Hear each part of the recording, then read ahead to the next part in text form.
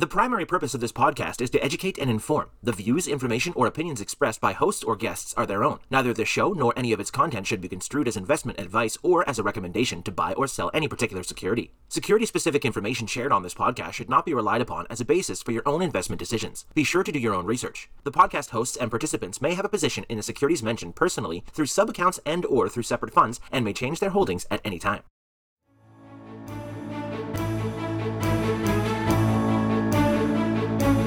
Welcome to This Week in Intelligent Investing, where we examine timely and timeless investing topics to help you become a better investor. Enjoy authentic, unscripted discussion featuring Phil Ordway, Elliot Turner, and other thought-leading investors, brought to you by MOI Global.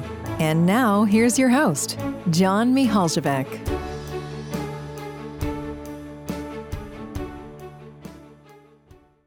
Welcome, everybody, to a new episode of This Week in Intelligent Investing. Great to have you with us, and terrific to welcome my co-hosts, Phil Ordway and Elliot Turner.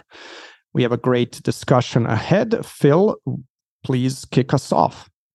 Thanks, John. It seems like a lifetime since we recorded 2 weeks ago, which was actually the fateful day that Silicon Valley Bank had its fateful and fatal deposit outflow. They lost $42 billion of deposits the day we were recording, and we kind of obliquely referred to what was going on there. And, one, it was stunning how quickly that all happened, and we'll come back to that in a minute. And two, unlike some of the hysterical and financially clueless and innumerate VCs on Twitter, I didn't want to be the one inciting panic and drawing attention to something where I couldn't be part of the solution. So let me back up a step, since we're going to talk about banks and this whole banking crisis of 2023.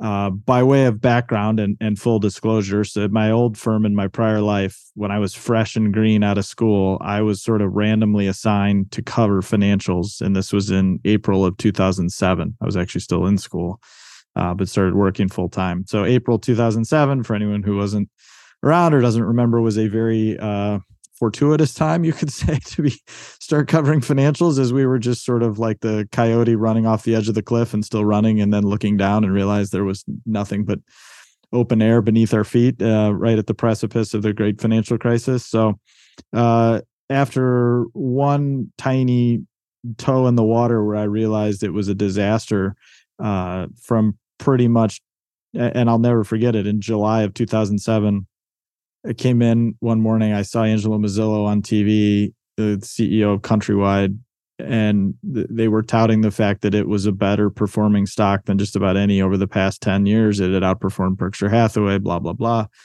So I just pulled up their second quarter results and their balance sheet and looked at it, and it was the same, coyote running off the edge of the cliff feeling, like there was just nothing there. So from that point forward, ended up shorting massive amounts of financials, doing really well on it, of course, in 2007 and 2008. We had a short-only fund on the back of that success.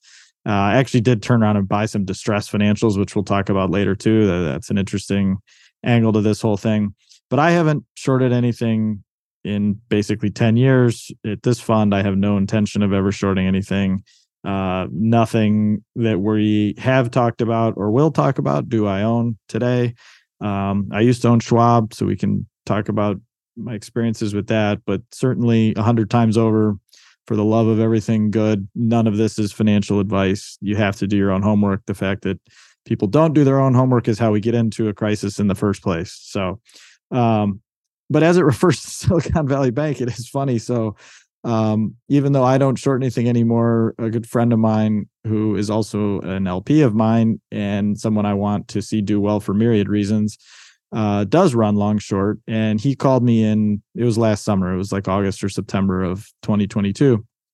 And knowing my background, said, "Hey, have you ever looked at Silicon Valley Bank?" And I said, "Well, yeah, I've had a lot of experience with them, actually, even in a prior iteration to that. But I said, no, I haven't looked at it in like 7 or 8 years at least. What's going on?" And he said, "Oh, well, just go pull it up and have a look and call me back." And so I pull it up, and I take one look at the balance sheet, and literally about fell out of my chair. Like, I've never seen anything quite like that in all these years. So, and it was a microcosm, I think, for a lot of things. So, zooming back out to the big picture, how did we get here? And Silicon Valley stands out in a very extreme way, but it also points out some of the issues that we have more broadly speaking. The combination of COVID and zero interest rates and massive liquidity injections into the economy and into the financial system couldn't have been without consequences, right? I think everyone would agree with that. And yet in the last 3 quarters, or certainly from, like April onward in 2020, and certainly through 2021, we had the mother of all speculative booms where we were just whistling past the graveyard and everything was happy and speculation was rife and SPACs were booming and all sorts of nonsense was happening and meme stocks were going bananas. And, it was a speculative orgy. There's just no other way to put it. And so I view this as a massive come down from that. And oftentimes what gets you in trouble in those types of situations isn't the problem you were looking for from last time. The old saying about fighting the last war. It's what hasn't happened before, right? It's what people are failing to imagine. And so in this case, when my friend called about Silicon Valley Bank, like I just looked at the massive, massive growth and said, oh my God, like that growth like that in a bank is just always a bad thing. Like it almost never ends well. It is really, really hard to manage a bank. And when a bank is growing exponentially, it's really, really, really hard. I would say almost impossible. So I don't want to get the number exactly wrong. The deposit book at Silicon Valley Bank went from $62 billion at the end of fiscal year 2019. So right at the beginning of COVID, or right before we went into COVID. So $62 billion to $198 billion just 7 quarters later. I mean, it is absolutely unfathomable that you could grow deposits that quickly. And the problem, of course, is that they were doing that in the context of an economy that was basically closed, but an absolutely rip-roaring, booming market for all of the stuff that their clients did. So all these tech and VC companies were just waving in money, and deposits were flooding the whole system. So, I mean, look, deposits went up system-wide by $5 or $6 trillion over that period. But the average institution only grew its deposits by 30 or 40% over that 2-year period, which is still crazy. Like that's still really high growth, and you're still going to see the effects of that. But they didn't see the deposit book triple in 2 years, which is just mind-bending. And so the problem is, what is Silicon Valley Bank going to do in that scenario? You've had a massive amount of deposits come into the system. And sure, you don't have to really pay anything for those assets, but they are a drag on returns on capital, right? You are going to become less profitable if you don't find a way to deploy those deposits into something. And because there wasn't as much economic activity as you would expect during such a boom of liquidity and inflows, they were only able to, or only chose to, deploy about 15% of those deposit inflows into new loans. So what are you going to do with the other tens and tens of billions of dollars, the other 85%? They put it all into securities. So they bought a portfolio of 5, 6, 7-year duration government guaranteed mortgages, agency mortgages, and treasuries. And so, look, they did that because they didn't want to tank their earnings. They didn't want to ruin their return on capital or diminish their return on capital. And they wanted to do it in a way that they weren't taking any credit risk. And I don't think anybody would argue that the stuff that they bought was a bad credit risk, but it was certainly disaster from a duration risk standpoint, from an interest rate risk standpoint. So, and then we come to find out that they didn't even have a chief risk officer during 2022, most of 2022, as is legally required. That news came out in their proxy filing on, I think, March 3rd, literally, a few days before the bank actually failed, which is. Could I just add that I think Mike Non-Gap, who we had on this podcast, has done phenomenal coverage of the lack of CRO and some of the governance angles. Yeah, I did see him write about that. Yeah, he helped break that story, I think. Yeah. Well, I saw it. I mean, I think the proxy, I think, was filed March 3rd.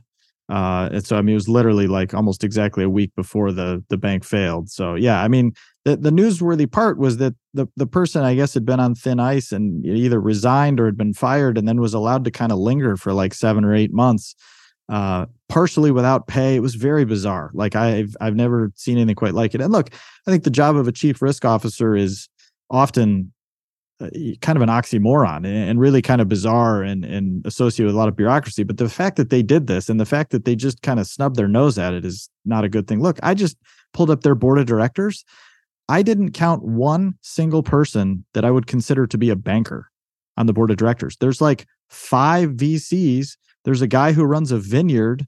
There's somebody who used to be the deputy assistant to the regional manager, undersecretary for treasury, whatever. But there wasn't one single person on the board who was actually a banker.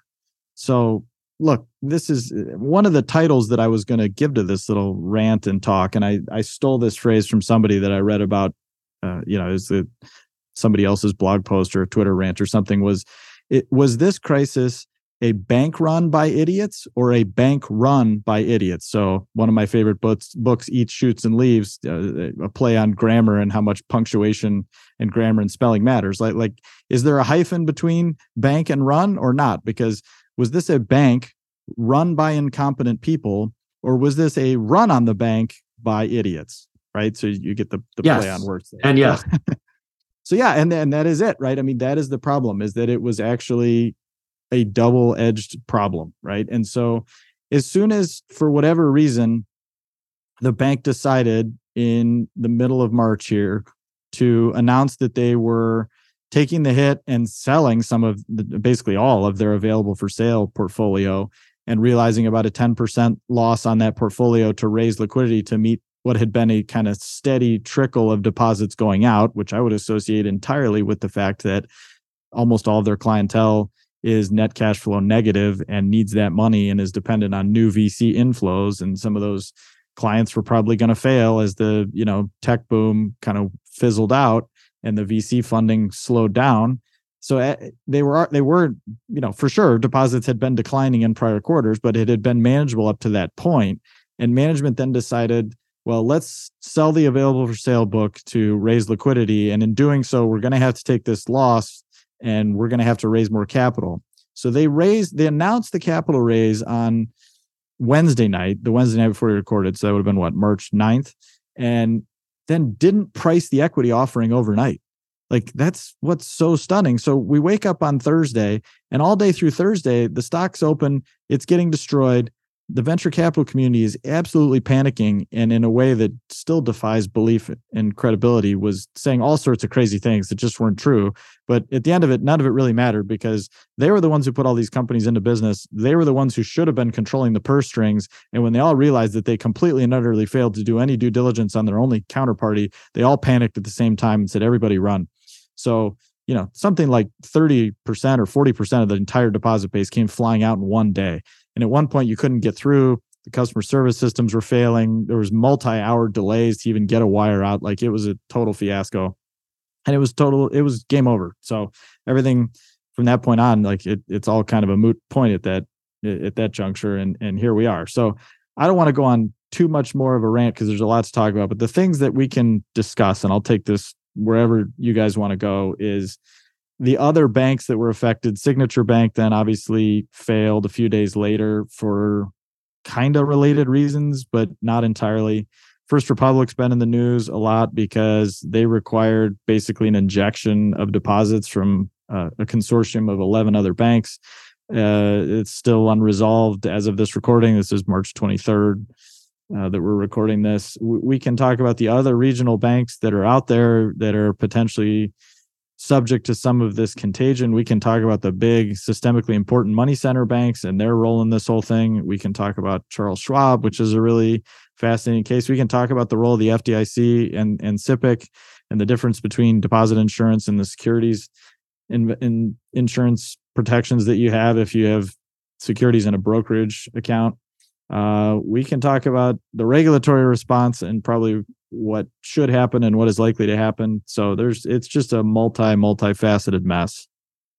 It sure is. And, I think you made a lot of good points and set the stage for like multiple lines of attack. I love that line, bank run by idiots, because, I, in preparing for this podcast, was going back to a story from the Wall Street Journal yesterday, how the last-ditch effort to save Silicon Valley Bank failed. And there's this little part about how they basically on Thursday had an opportunity to transfer assets to the Fed and get some liquidity in exchange. And they missed their freaking deadline to do as much with BNY Mellon and get it done. And it's like all they had to do was get that done by 4 p.m. Pacific time, and they probably would not have perished that day and could have done, who knows? Their fate might have been sealed by then, but at least, could have at least made it to the weekend and try to figure something else out. Yeah. And, that's just wild to me. It's wild that the FDIC came in during market hours without waiting for the weekend. These things typically get resolved over the weekend, if I recall. I don't remember even in the crisis, any of these happening in the middle of regular business day. No. Apparently they literally couldn't open on Friday morning. Like they were insolvent and illiquid. And and so look, it's an interesting question. Like the regulators had actually been in here, right? They had issued 6 warnings and citations going all the way back to like the onset of COVID and pre-COVID. Like the internal controls were cited for weaknesses. Like there were lots and lots of issues here. So the regulators were actually, kind of waiting and watching. Now we can have a whole separate argument about when they should have tried to crack down and stop this. But yeah, you're right. I mean, it's totally stunning. Like I remember saying to somebody Thursday night, I don't know if Silicon Valley is going to make it through the weekend. Like they're probably going to get closed on Sunday. And then when it happened on Friday morning, they didn't make it to the weekend. Yeah, it was stunning. It really was. And, when you think about like Signature Bank in the wake of this ending up with a similar fate, it's kind of a mess, and it's got some contagion throughout financial markets, although markets have handled this a little better than we thought. And I guess one of the questions I'd have is, would Credit Suisse have ended up with the same fate had Silicon Valley Bank not failed? Now, there were plenty of problems galore at Credit Suisse, but it just kind of raised issues about anywhere there might be issues. I think that's right. I think the way to look at this is, just the way a recession comes along and wipes out a lot of weak companies that you knew weren't going to make it at some point. It was just a question of when. And that was my response to my friend last year, was like, look, Silicon Valley obviously has problems here. It was Silicon Valley Bank, looking back 7 or 8 months ago. But this is why like shorting is so difficult, because who in their right mind would have guessed that this thing would end in the course of like a couple of days in the mother of all deposit panics, right? I mean, I think every reasonable short seller, even back in January or February, would have said like, okay, they screwed this up really badly. They're going to have to fix it. And that's likely going to involve a very painful dilutive capital raise. And the stock was trading at what, $600 a share at one point. It's trading several multiples of tangible book and very expensive on an earnings basis. So you had the cushion there from the short seller's perspective to take that on and wait it out. But like, I don't think anybody expected this to go from 0 to 1,000,000 miles an hour because every VC in California got on Slack and started freaking out and, sunk the ship in a matter of a few hours on a Thursday afternoon in March. Like that the day after they announced a capital raise, which could have solved the problem, but then they had a disastrous conference call saying the only thing that could get us in trouble is if everyone leaves us all at once. Exactly, people are like, oh, God, wait, I should leave before everyone else does. Right. I mean, the way management handled this, both by announcing the loss in conjunction with the capital raise and then not pricing the capital raise, is just unfathomable. And look, I know Goldman was in there. Goldman was buying the available for sale book. They were also the advisors.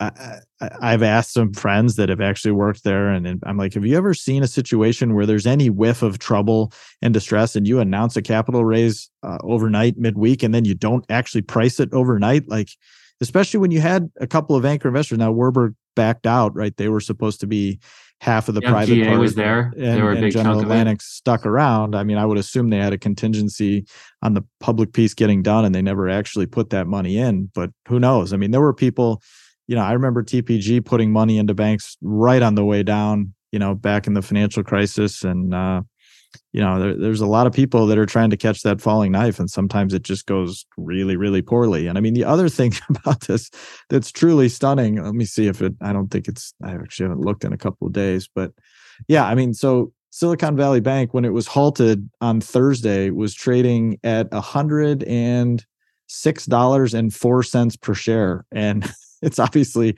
worth zero now. I don't even think the meme stock chords on Reddit can save this one, but like This was trading at almost $300 a share at the beginning of March, $288 at the end of February. And to go from 288 to 106 in the matter of a few days, and then to be halted and go to zero is just absolutely stunning, right? I mean, you just don't. I can't remember. I wonder if anyone. Yeah, not even during the financial crisis do I remember. No. No one went from triple digits. Well, you didn't have that many triple digit stock prices to begin with, but I remember when Bear Stearns was trading and it went way down, and that was definitely in the triple digits before it got into trouble. And it was gapping down by $5 or $10 per day and whatnot. And then they announced the sale price of $2, and which ultimately got revised to $10 a share. But like the $2 was so shocking. But this is way more shocking, like to be at $106 and be halted. And then the funny thing is, like, it's a bit of a process to transfer this and relist it on the queues over the counter, because like there's lots of regs and rules you got to follow here. And like they didn't even file for bankruptcy for like a full another week, the holding company, I mean. And so it still hasn't opened. The thought that I've heard is that they're going to hopefully reopen it before too long, because you get to the end of the month and the end of the quarter, and anybody who was short this thing is just sitting here with like this illiquid thing that's now turned into kind of a level 3 nightmare. They'll be able to recognize the P&L, but and thankfully it wasn't a negative rebate situation. I was talking about this with some other folks. If you remember the whole Chinese reverse takeover fraud boom and bust about 10 years ago, 12 years ago now, where a bunch of those things just sort of disappeared overnight and got delisted. But they, they had big short interest in them at the time. And like all those shorts were on the hook for a significant negative rebate for like months and months and months. While that got worked out, it was a real mess. I think a lot of people thought the FDIC would have gotten at least big chunks of this sold by now to approach some kind of reopening, I guess. Well, the reopening is separate, right? Because the exchange is a separate set of rules and it has to abide by them. So I mean, the holding company is separate from the bank that was seized and closed, right? It was obviously the primary asset of the holding company, but not the only one. And so the fact that they're no longer current on their financials, the fact that there's all this news out there that's very material that hasn't been fully disclosed, because frankly no one knows what's happening, it's just really truly bizarre. So like SIVB Common will never reopen it, certainly at that price either. It'll be transferred and ultimately listed over the counter. And the short interest was relatively modest in the grand scheme of things. I think it was like 5 or 6% short interest when it filed, but just truly stunning. And Signature Bank was pretty close, right? I mean, even though that failed afterward, that was at $70 a share, 70. Like just mind-boggling that these things just disappeared so quickly. And it just shows you, and that look again there, I mean, a year ago, SBNY was over $300 a share. And at the beginning of March, it was about $125 a share. Like just stunning, right? So I want to visit one big part of the narrative with Silicon Valley, because I think it is something important and sets the stage for some of the other bank situations too. There's this line of thinking that's spreading around, suggesting that Silicon Valley Bank went under because they made really bad loans to the venture world, right? Through and that's through. Not true. Whether it be to the people involved, to the companies, et cetera, it is absolutely untrue, right? They went under because they didn't manage the duration of their assets and their deposit base relative to that. It was the ultimate duration mismatch. And I think, you could add to that, that they had a problem and they made a very specific choice. And that problem was, Phil, you set the stage nicely. They had a massive influx in deposits. And so what happens with that is if you can't invest fast enough on the asset side, you're going to face considerable pressure on earnings.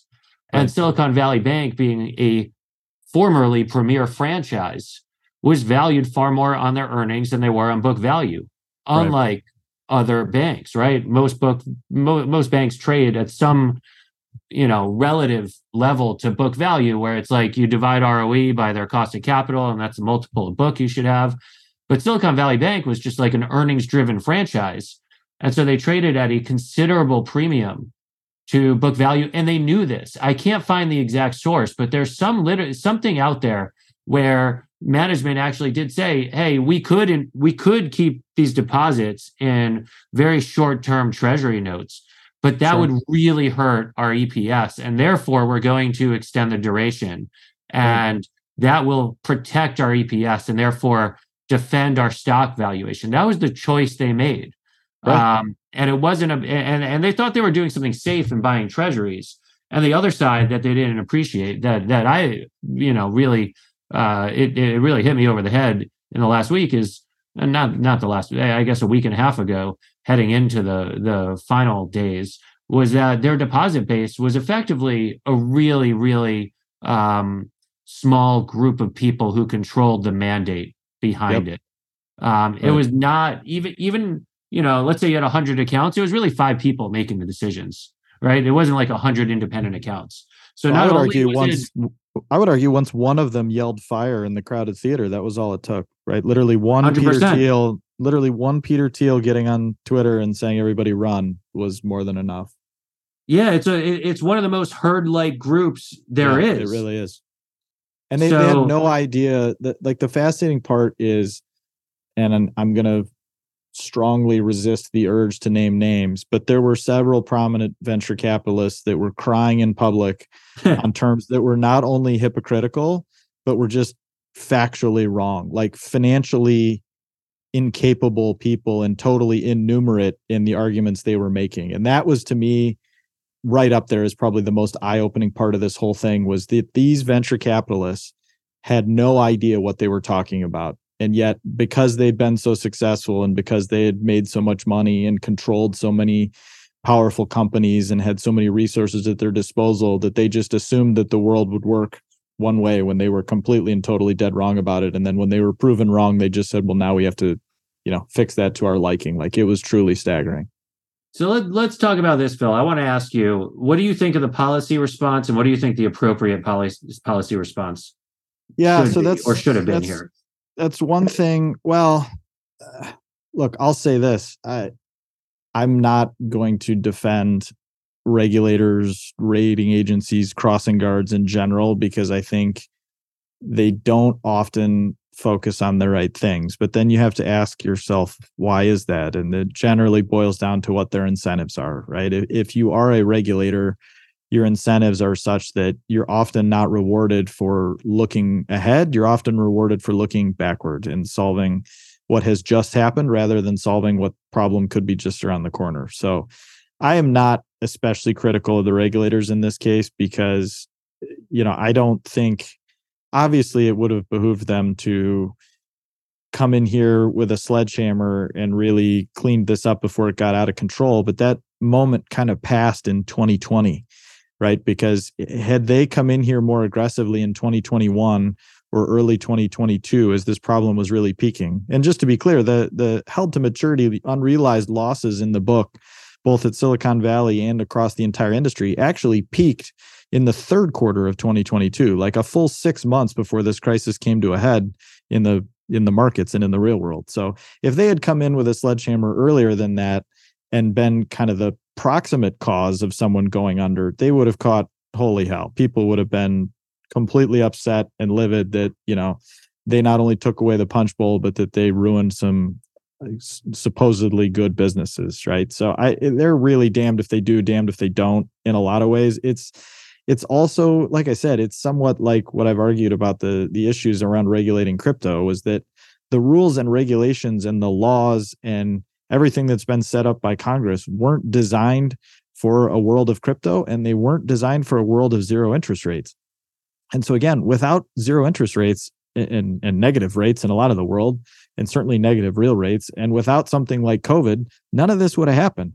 So, and no two banking crises are exactly alike. I mean, this most closely resembles the S&L crisis, but that had a huge credit issue on the books, right? Like, well, there was 2 phases, right? Loans. This is like the early days of the S&L crisis. And I say this as someone who's just read about it for the last week, not with deep knowledge about it. It certainly could. I've gotten that question a lot too, is like, won't this create kind of a circular reference to create credit problems? And look, it certainly could. I wouldn't rule that out. But like, as of right now, the issue just was that you had a massive influx of deposits, and banks exist.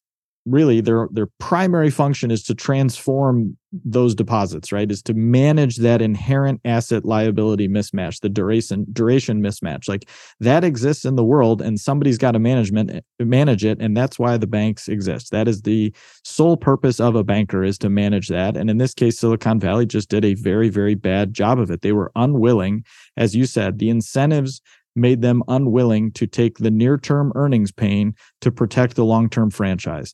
And everything about how the company was set up and how it was culturally operating and everything about it just utterly failed in that regard. So what do you do from a regulatory perspective about that? I'm not sure there's much you can do, right? I mean, you've had should deposits be protected? Yeah, so I'll get to that. I mean, but you've had bank runs and you've had herd mentality and you've had panic since the beginning of time. So how do you get around that? I don't think you really do. So the question becomes, how do you mitigate the damage to that? I would argue that the FDIC and the deposit insurance program that was instituted during and after the Great Depression is one of the most successful regulatory regimes in the history of man. It's, the costs borne by the public are de minimis because, yes, it does potentially fractionally raise the cost of capital, but at the same time, it greatly reduces the risk to the system, which you could argue more than offsets that and probably lowers the cost of capital for everyone involved. And the deposit fund itself it never had to go to the public for any direct money. It covers its own expenses, so to speak. So I would argue that that's worked very, very well. So the deposit insurance cap was raised to $100,000 in 1980. It was raised to $250,000 in 2008. Coincident with the financial crisis, and it's been at $250 ever since. Look, is it time to raise it to 500 or even $1 million? Sure, I would be sympathetic to that argument. But if you raise it to a blanket deposit explicitly, I think you bring in the risk of a lot more harm than good. I don't know that that's a route you really want to go down. I think you're going to basically be taking a risk-taking enterprise in the private markets and transforming it into a nationalized or a shadow nationalized banking system that doesn't resemble anything like a free market. And look, the funny thing is, right, I mean, you've actually had a implicit guarantee of all deposits, both insured and uninsured, ever since IndyMac failed back in the financial crisis more than 15 years ago. And in this case, largely, I actually don't think the whining of the venture capitalists on Twitter had much to do with it. I think that was just sort of the reflexive result of the accumulated pain and suffering of the regulators. They did step in and explicitly guarantee and backstop all of the uninsured deposits at Silicon Valley Bank and Signature Bank.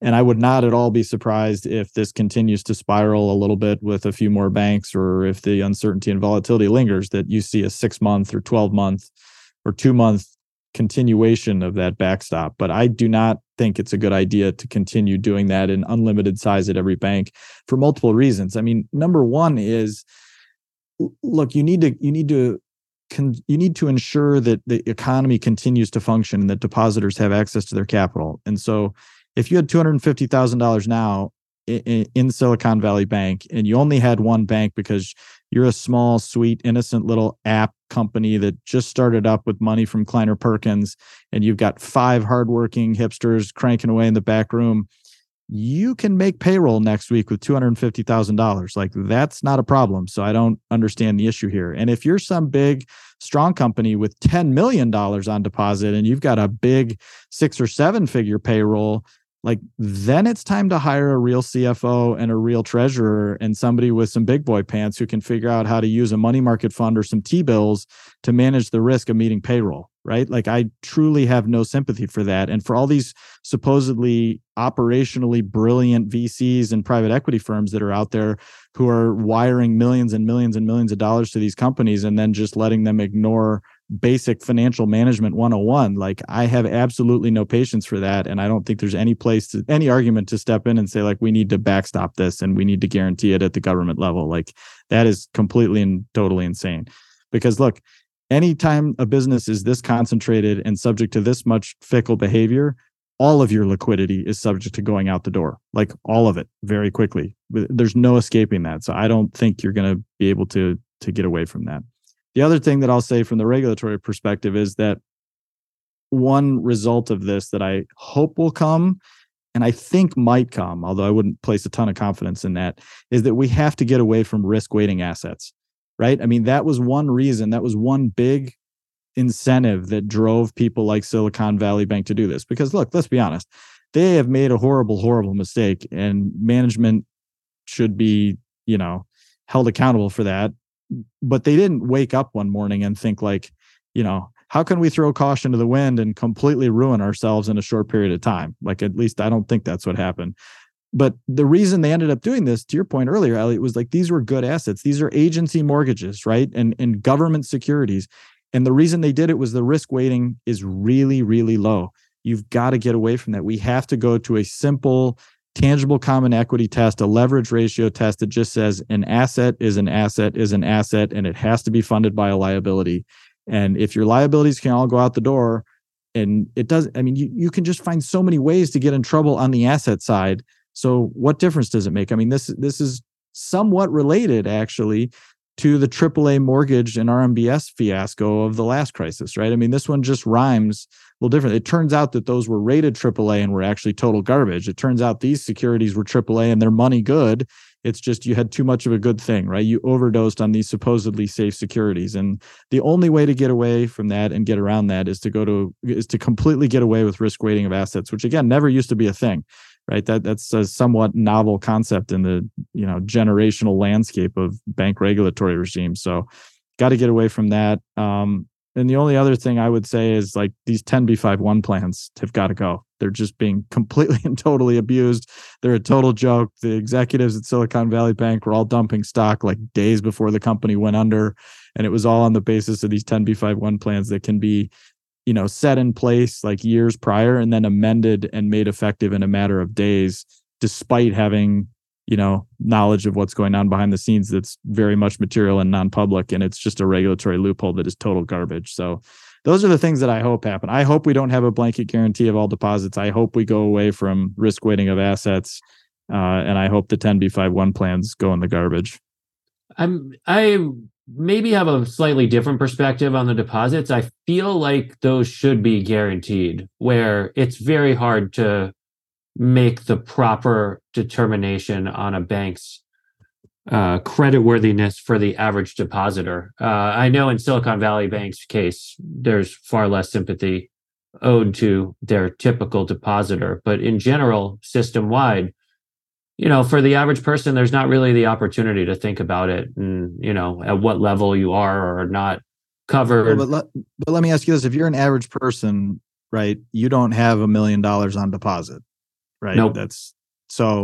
And this goes back to the widows and orphans protections and private securities offerings. And so if you're a big boy and you're rich and sophisticated and you can think for yourself, you need to think, boy, I've got my money in a bank that is a little wild and crazy, or, even I guess if I've my thoughts more covered with what you said about raising the FDIC limit, though. I do think 250 might be cutting it a little too close for where the, inflation adjusted numbers are from having gone to 100,000 in 1980, 250 in which again, I'm 2008. sympathetic. I'm sympathetic to that. So maybe that's probably more where I'm thinking about it.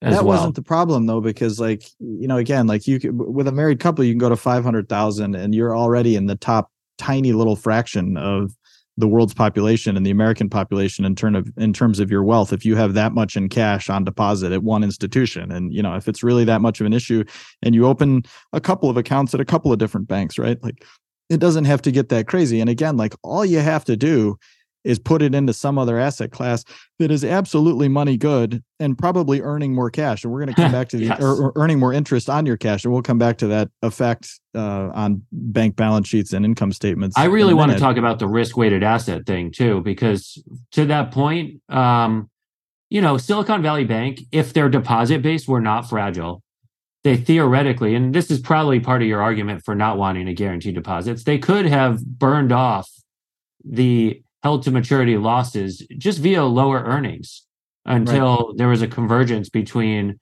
the market value and the principal value of the treasuries, right? The risk-free asset in our economy. Right. So theoretically, if they had no risk to their deposit flight, the only consequence would have been what they were trying to avoid by investing in those treasuries in the first place, very low earnings for a period of time. And one of the, I guess, reflexive outcomes of this whole situation is that treasuries have gone up a lot. And so some of these held to maturity markdowns that people are talking about at the end of Q4 have reversed mightily ever since the fissures emerged in, call it confidence, in our banking system. So I think that's an interesting thing to think about. Do you think should we be worried about held to maturity markdowns on like super safe assets? Well, yeah, just because like it's not normal to have interest rates at zero, and it's certainly not normal to have interest rates go from 0 to 5% roughly in 15 months, right? So like that's going to create some earthquakes, and this is one of the results that you're seeing. This is an earthquake that's being caused by that giant jump. So, there are lots and lots of banks that put money to work in 5 and 10-year duration assets at 1.5% that are now way underwater on that. So if you look across the whole industry, like if you look at all US banks, you have about 2.2 trillion roughly of equity capital, and the unrealized loss in all of the held maturity portfolios combined is like 675 billion. Right? So like a quarter of the equity capital of the US banking system is currently, if you had to, liquidate the entire industry today, would be vaporized. And that's not a good thing. Now, the good news is if interest rates have peaked and if the stupid decision making has stopped, which it probably did several months ago or even several quarters ago, it probably doesn't get much worse than this. And then if you get a credit cycle on top of it, you still have enough capital, like because we started from a higher capital base, relatively speaking, than in many prior cycles, you have enough capital to absorb this on an industry-wide basis, right? Whereas like in 2007, 2008, and even in the S&L crisis, when hundreds of banks failed, you're looking around like, wow, there are a lot of banks that are not going to survive this. In this case, in kind of some of the worst case scenarios, you look at some of the banks that are way underwater on their held to maturity portfolios, and you say, yeah, some of these banks might not make it, and all it's going to take is either a credit cycle or a run on deposits, and there's no way for them to stop it. But at an industry level, like not a huge problem. But yeah, look, it is a problem, and the way to think about it now is like, all right, let's say we reset the clock from today. The Fed just raised 25 basis points yesterday, but like hopefully it's not going to be another shock on top of a shock in terms of like a further spike in interest rates from here. So if you think this approximates like the starting line, like all you have to do as an industry is just continue to earn your way out of this hole for the next few years. Yes. Right. Because that will happen. Like that's just the math of it, right? The entire industry is not going to liquidate this portfolio or transfer this portfolio to available for sale and take the hit. So like they just have to earn their way out of the hole and keep on keeping on, right? That's well, so there's an embedded answer in there to the question I was going to ask, but perhaps I'll ask it anyway. Would you, as regulator king, be tapping some banks on the shoulder and saying, hey, raise capital now?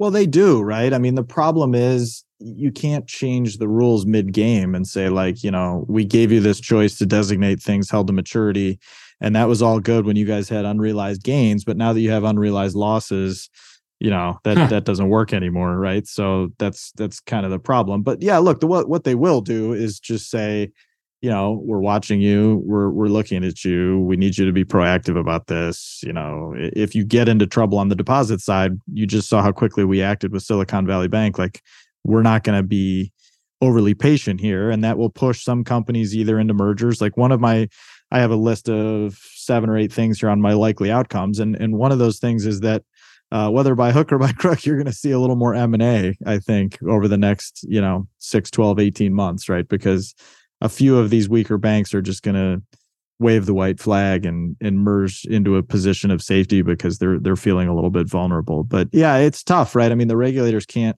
come in and say, all right, yeah, like you're solvent today, or you're borderline solvent today, but you're plenty liquid today, so we need you to raise more capital, because that's why these banking rules and regulations are stipulated in 1,000-page documents, right? So they can't just say, oh, well, you have the ability to handle this unrealized loss in your 5-year duration agency mortgage book, but we're a little nervous about it, so we're just going to kind of change things up and make you raise equity now. Like they don't really have the power to do that.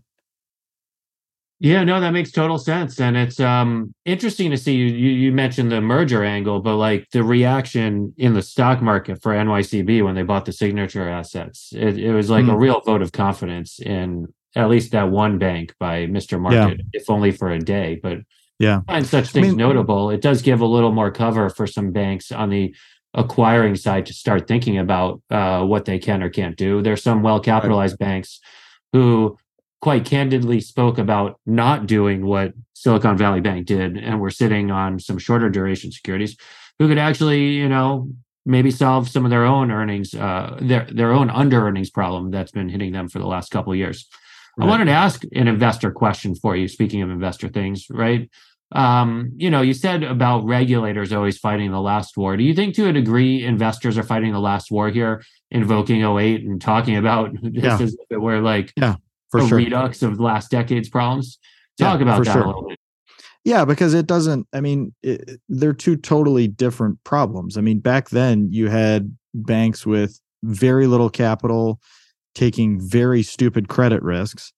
And in this case, you have banks with plenty of capital taking very good credit risks, right? So like the problems that led us here are not the same, right? The problem here was that you had banks completely ignoring the riskiness of their deposit base and the riskiness of the duration embedded in their investment books.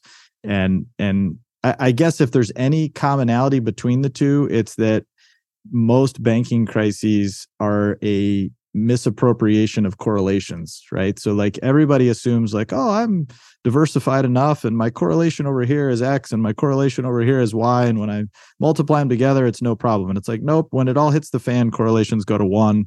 And that's been true since the beginning of time, and it will continue to be true. And you have to plan for those days when like crazy, stupid stuff happens and some idiots get on Twitter and Slack and start a run in your deposits, and there's just not a damn thing you can do about it.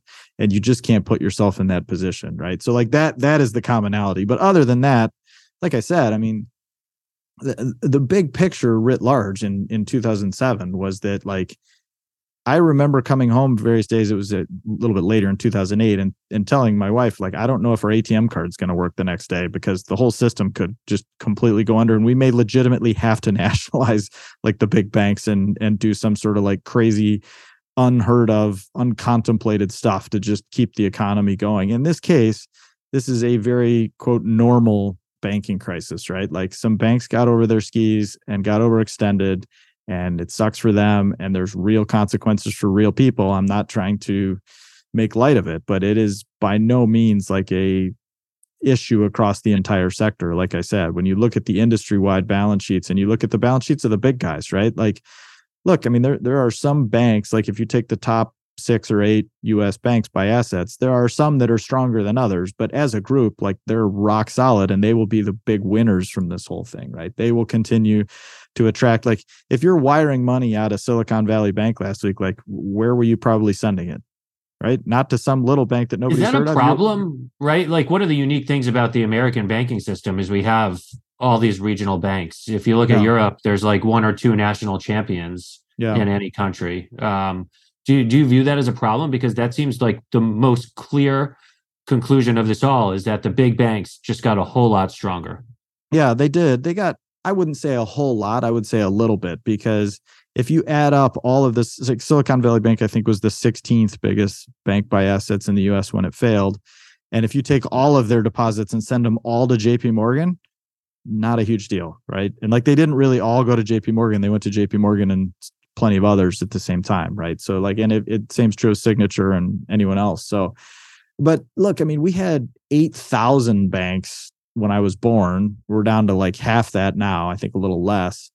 Did we ever need 8,000 banks? The only reason we had 8,000 banks was back in the day when the US was like a super agricultural agrarian economy.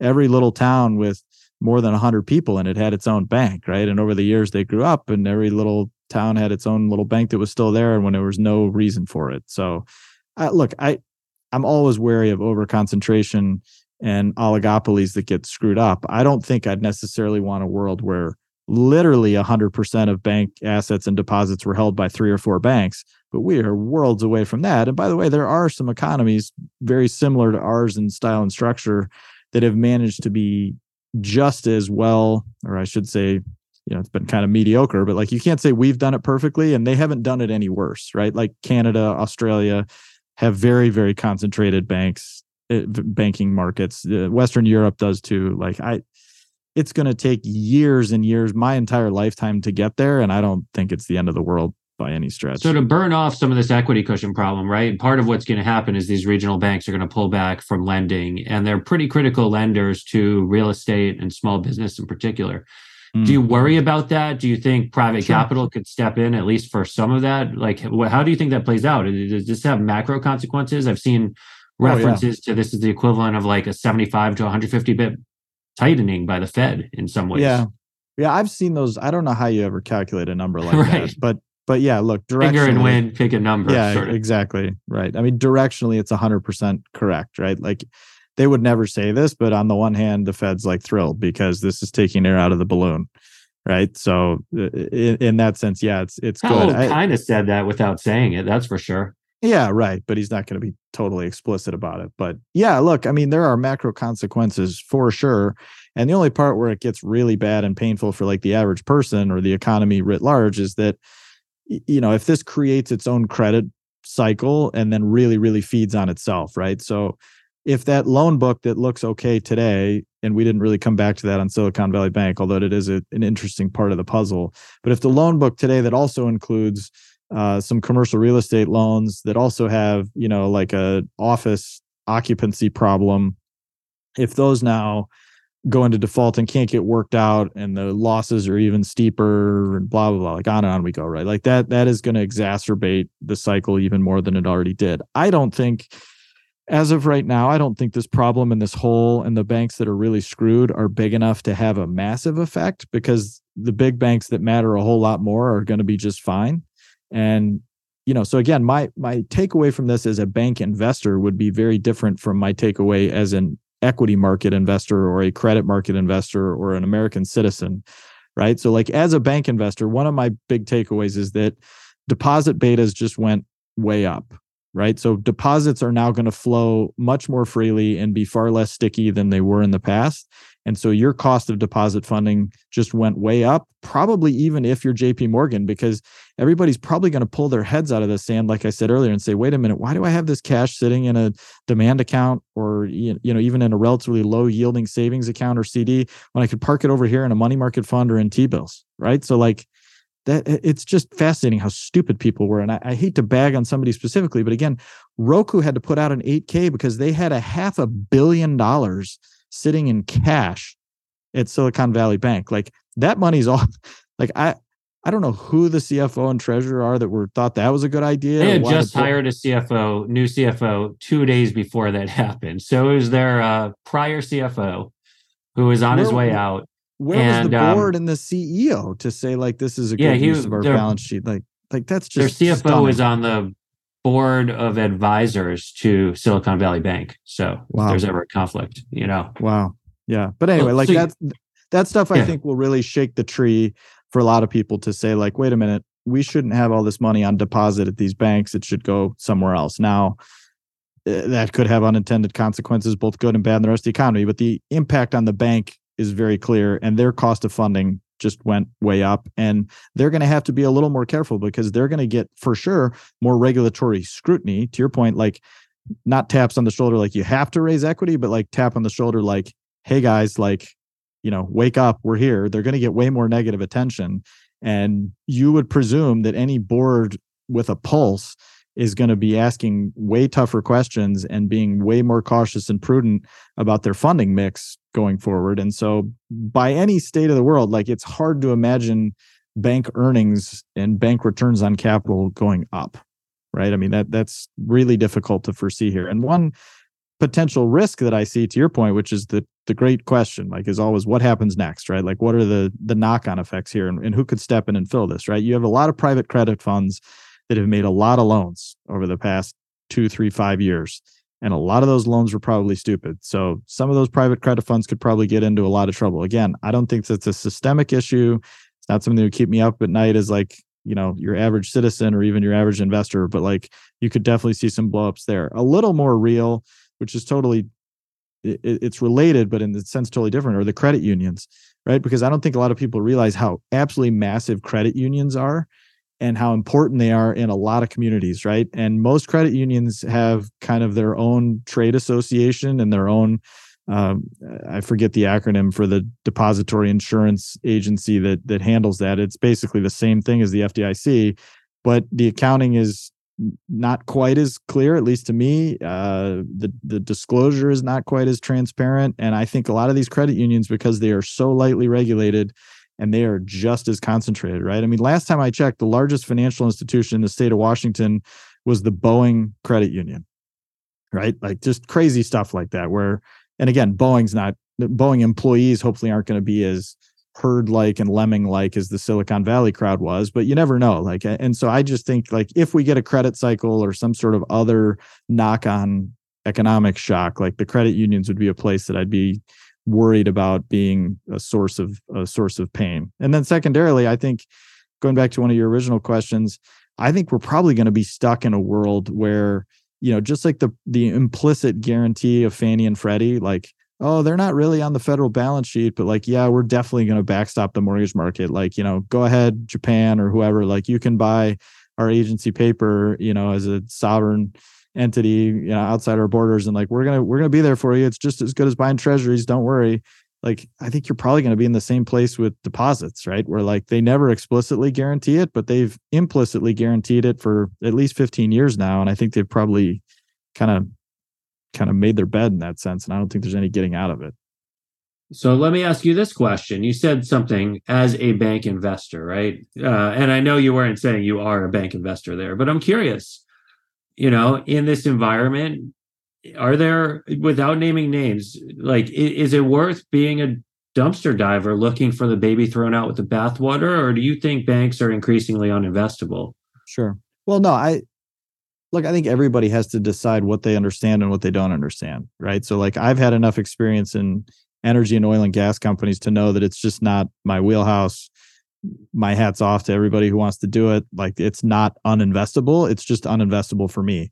So I find all the people that like issue these public fatwas like, oh, see, I told you, like Silicon Valley Bank and Credit Suisse prove that like all banks are uninvestable. Like that's ridiculous and stupid. So that's clearly not true. I happen to spend enough time in banks and financial institutions, and I happen to just find it interesting. So they're not uninvestable for me, but it is difficult. And so you have to know what you're doing. There's no getting around that. I don't happen to own any at the moment. One reason, so going back, I mentioned this a little bit earlier, and I'll reiterate again, by the way, this is 100% no financial advice of any kind, no investment advice of any kind. The part of the reason why I don't like doing that in a public forum is I don't want to get anybody else in a compromised position, have them lose money because they listen to me. Like it's way better if you do your own thinking and your own homework on this, but it can be good to look back at prior situations and take the lessons for what they're worth. So anyway, I owned Schwab for several years. I think Schwab's a quality institution. I think Schwab generally does things more good than bad, but I had no idea what was going to happen as the fallout from COVID and zero interest rates. But when I owned Schwab and COVID hit in 2020 and April, May, June, I don't remember when I exactly sold it. It was sometime in the second, third quarter of 2020. The main reason I sold it was I was like, these deposits and money are just flowing into this business and they can't do anything with it. Like, where are they going to put all this money? And it turns out that they did park a ton of money into paper yielding 1.5%. Thankfully, they've only taken about, at the time, I don't remember what the duration was, but I just looked the other day and the duration on that book now is about 3 years, nowhere near as painful as Silicon Valley's duration, which was like over 6, I think. And they're held to maturity portfolio. But I just remember thinking like, all right, Schwab's going through this very transformative merger with TD Ameritrade. They've got all this money flowing in and nowhere to put it. Like, this is just going to be really tough. And there's a high likelihood that they're going to make more or make less money rather than more money relative to what I was expecting and relative to the valuation that I kind of demanded. And then I looked like a total moron for the next 2 years when the stock like doubled.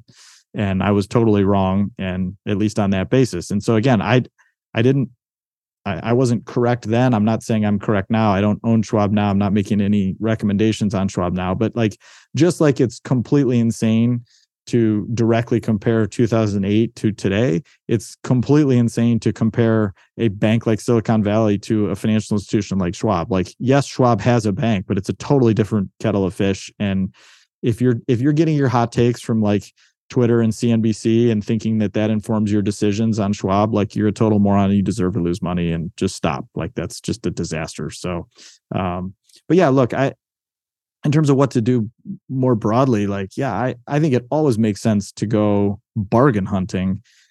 The question becomes, with any bank or financial institution in any situation, you described as dumpster diving, which I like to do too. Like, it can be awesome when you find something that's really cheap and beaten up for no reason. You've just got to go double, triple, quadruple check your homework and make sure that there's really no reason. Because the problem with any of these things, right? I mean, we just saw this with Silicon Valley Bank 2 weeks ago. I would not have dreamed that they would see $42 billion of deposit outflows in one day. And as an outsider, there's no legal way to know that they're having $42 billion of deposits in one day.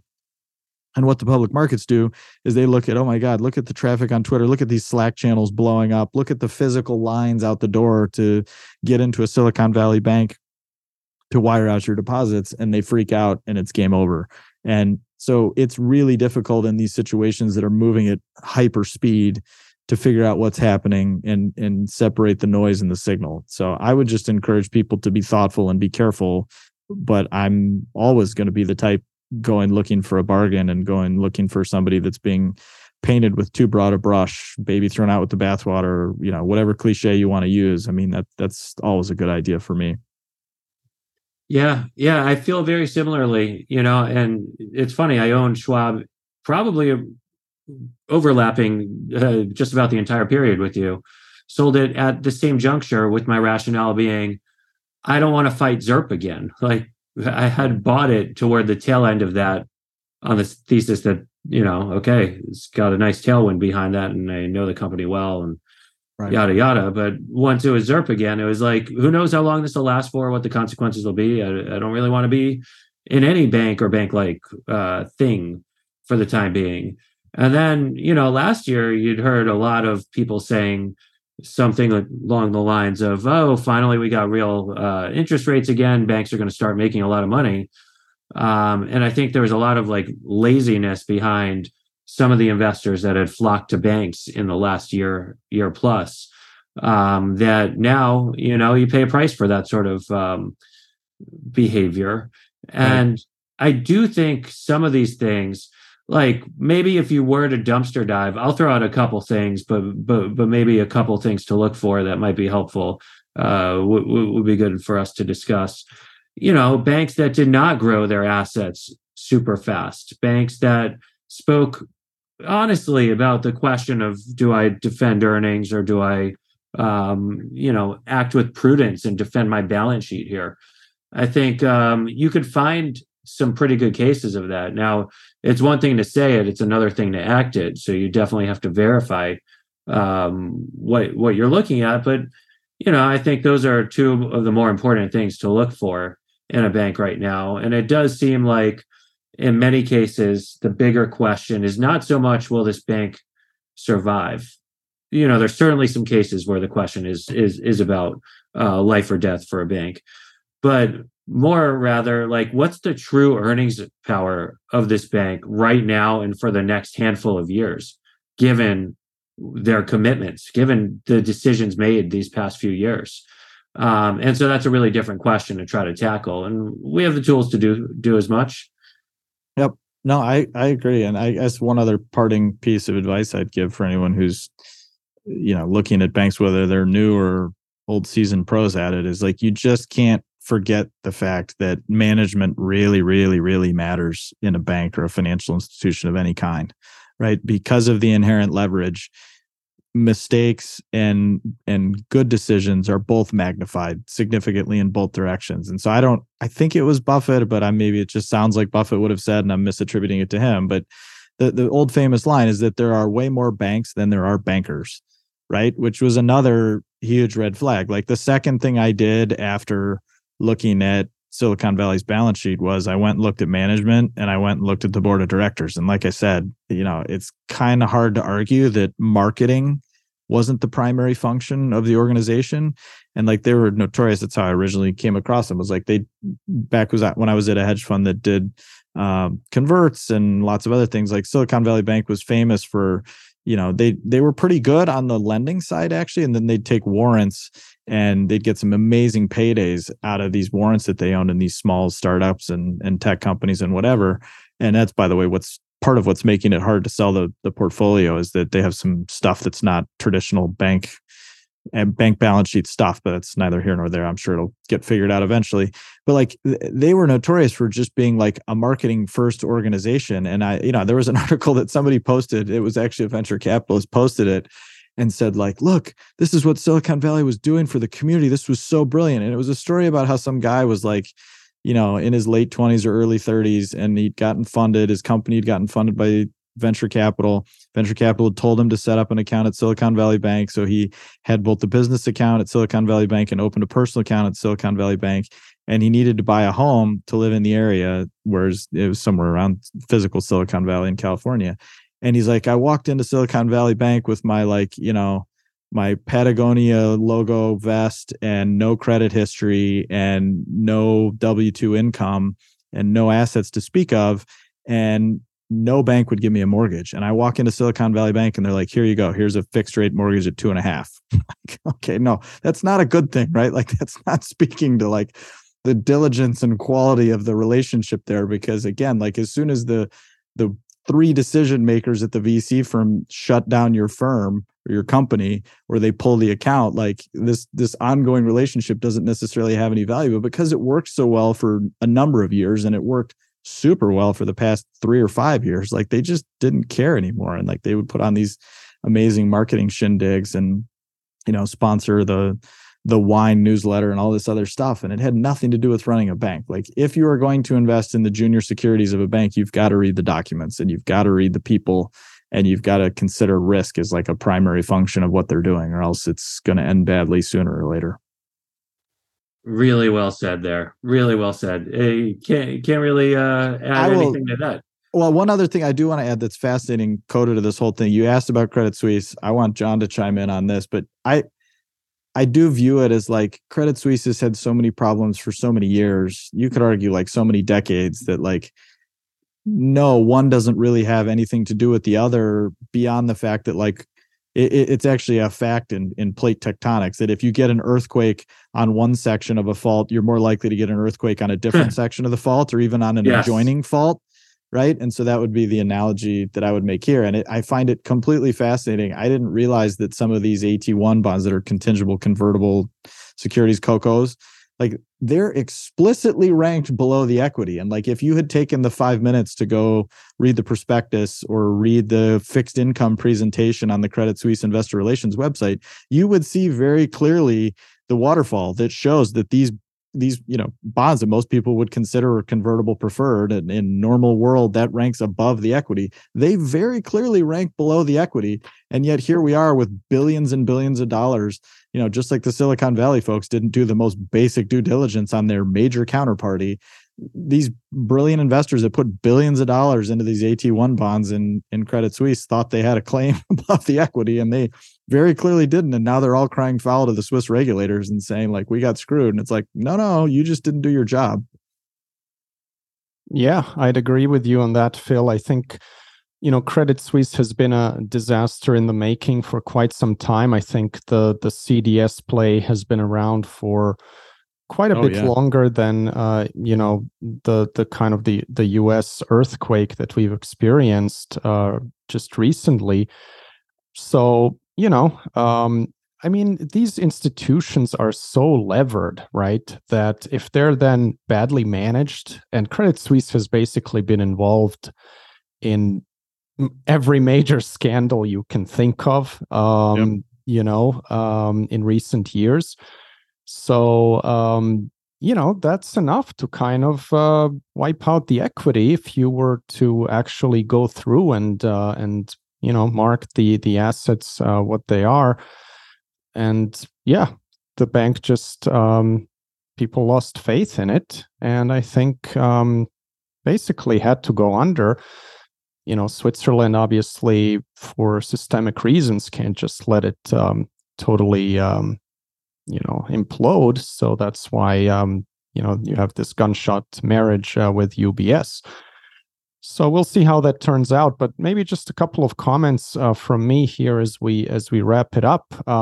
What's interesting with Silicon Valley Bank and also First Republic is they have been viewed as kind of unique franchises, like banks that actually have franchise value and should not be valued on book value.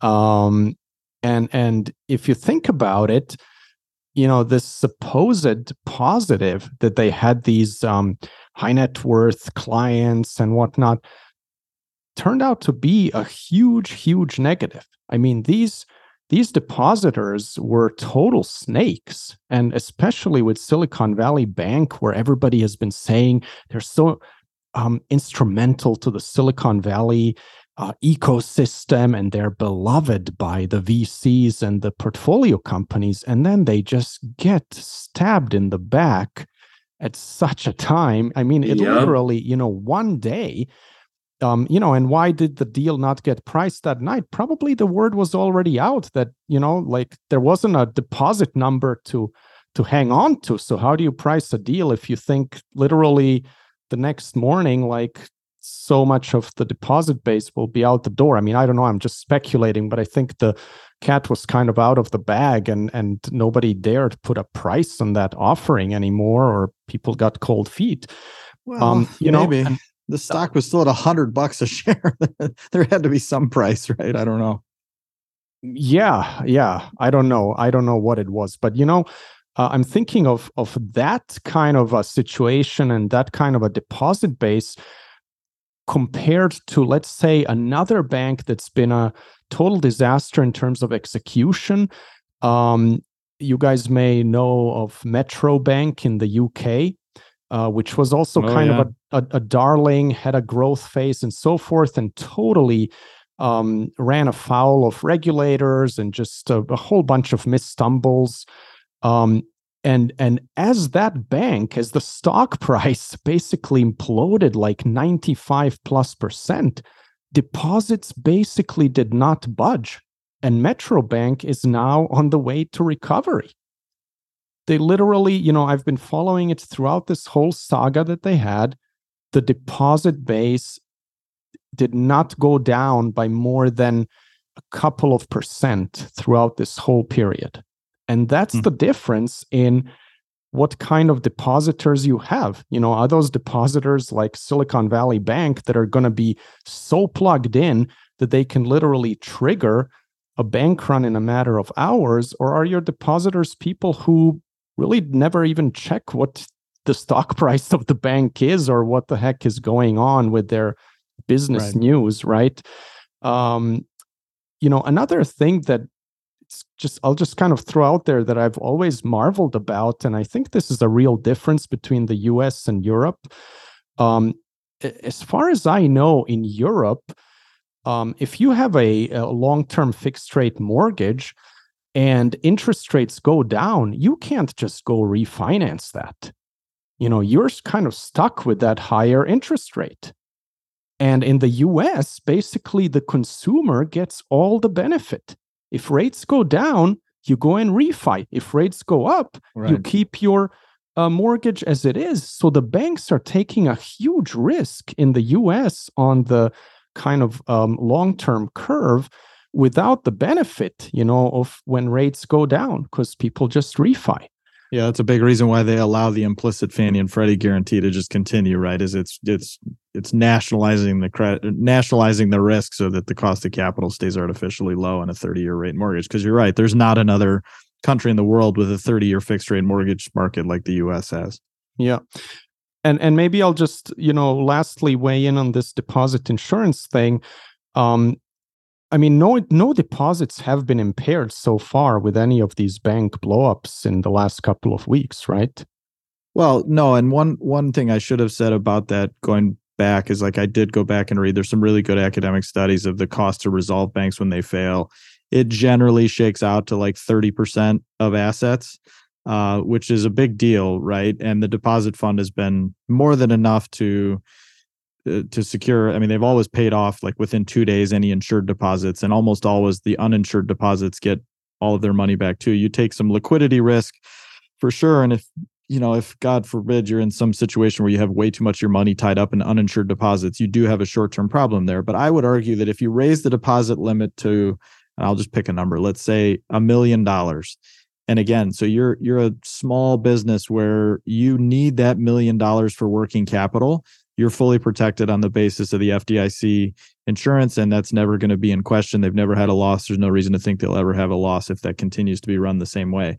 And if you're above $1 million in cash balances that you need, you just simply need a CFO and a treasurer who can handle your cash management needs. And that's why the money market exists, money market funds exist. That's why the T-bills market exists, right? Like there are other ways to handle this. And I think if you go to a blanket deposit guarantee for all deposits of unlimited size, you're going to bring in all sorts of unintended consequences. And yes, look, the moral hazard argument of people should be paying attention to where their deposits sit and and bringing a little bit of discipline to the market is a valid argument, even though it failed here. I just think that whatever benefits you have would be completely blown away if you go to a blanket deposit guarantee of all sizes, and it would bring in all sorts of risks that would not be commensurate with any sort of benefit because there's none. Yeah, I guess my only point there is that if we de facto do have unlimited deposit protection, which so far in this crisis, it seems like we've had. I don't think there's any size deposit that got impaired. No, not in these failures. No, you're right, because they've stepped in. Yeah, and they stepped in to create the bridge to like getting your money out now, right? So you don't even have to wait for it. Because originally the way it would work is, and in a really big receivership like this, you'd get a receiver's certificate. So if you had 250,000 on deposit and you had another $1 million above that, you'd get a certificate for the $1 million. And in big receiverships, you'd get a secondary market for that kind of thing, right? Which is the way that you'd hope for this to go. Because if you say, all right, I have $1 million on deposit, I don't care if it takes a couple of years to get that back, I'm willing to take the time value of money hit, I'm just going to sit tight. Some hedge fund comes along and says, I'll bid you 70, I'll bid you 80, I'll bid you 90 on that today, and you need the money, great, off you go. You don't have to have any sort of messy government guarantee to resolve that, right? Yeah, and I mean, in this case, Silicon Valley Bank really is a poster child for doing things the wrong way. And as you said, Phil, it's not the kind of systemic thing we had in 2008. So, I can definitely sympathize with the argument that if you're going to protect all deposits at Silicon Valley Bank, you got to do the same for some regional bank in Missouri or wherever. That's where it becomes a problem. Exactly. Otherwise, you're basically bailing out a bunch of VCs just because they got pulled. This is the problem. Though it goes all the way. It goes all the way back to IndyMac, right? In 2007, like people don't seem to really realize, like that was a de facto uninsured deposit bailout on the same terms, and here we are. 16 years later, we're doing the same thing over again. So, like, I wouldn't want to bet on anything changing in that regard. I just do think it would be a mistake to rewrite the FDIC. I think it would take an act of Congress actually to extend that, but I don't think it would be a good idea to extend that on an unlimited basis for the foreseeable, forever, basically, to say that all deposits are guaranteed. It's just, there's no easy answer. And again, I am sympathetic to the argument that had a bank of Silicon Valley's size gone illiquid in terms of its uninsured deposits for months and months, that they would have had a problem. Like it would have been a problem, and there would have been further deposit flight because of that problem. But like in terms of like where the snowball stops rolling downhill, like I think that's a decline that the broader economy could have managed, right? Like that's how they got around this, right? Is they actually came out and declared both Signature and Silicon Valley Bank to be systemically important, whereas previously they were well below that asset test. Yeah, and they're not systemically important. I mean, I think it's a tough argument. Yeah. Here the regulators could have easily said, these banks took huge risks. We're not going to intervene, but we're going to temporarily protect all deposits at other banks. But, maybe. Because, one kind of small storyline, I don't know if you guys caught that, was that some European regulators were really pissed at what the Fed did here, because the U.S. regulators have been lecturing the Europeans for years that they shouldn't do anything like this if it got to that, and now they did the exact opposite. So I guess my point is, if we are going to have this de facto deposit protection, then the banks should be paying higher insurance premia, to account for that. Otherwise, you are effectively... They did say that any losses realized by the FDIC would be paid for via such a fee. Right. And that's always been true. And look, that's true as well. Like the deposit insurance premiums are probably going up for all sorts of reasons, right? So here we are. And you're kind of doing this after the fact, which it's not really how insurance is supposed to work. Where basically I think you had some senator kind of point out, like, if all banks are now going to have to pay increased premia into the fund to kind of make up for these losses, they're basically subsidizing the Silicon Valley Bank depositors. So anyway, let's leave it there. Yeah, it's tough because that's where I said earlier, like, what would you have done 2 years ago to avoid getting to this outcome, right? Like, if you had omnipotence and omniscience and could say, I know exactly what's coming and I can do whatever I want to fix it, like, it's a tough problem to solve. So that's where my sympathies somewhat are with the regulators. Like, this was not an easy one to get out from under in advance, right? Because it was two things that are not normal, that hadn't happened in the past, that don't have easy answers, right? The combination of zero interest rates and COVID at the same time, combined with this massive boom of liquidity and speculation and craziness coming into the market, right? Like, that's not a mix I would wish on my worst enemy, let alone a benevolent regulator. So it's a tough one. It really is. Yep, absolutely. Elliot, any last words? No, I think this was a great episode. I think I learned a lot just sitting here talking with you all. And, I think we'll definitely have more to say on this topic over time. Yeah, God only knows what's going to happen the next week or two, right? So maybe we'll be revisiting this sooner than we think. I mean, it seems like the years go by, the months go by in years, right? Yes, absolutely. Hey, we're sticking to the This Week moniker, so we're definitely speaking about timely stuff. All right, I think that's appropriate. Yeah. Great. And some timeless in there. Thank you so much, guys, and thank you all for listening. Goodbye for now. Thank you for listening to This Week in Intelligent Investing, brought to you exclusively by MOI Global, the research-driven membership organization. Learn more at moiglobal.com.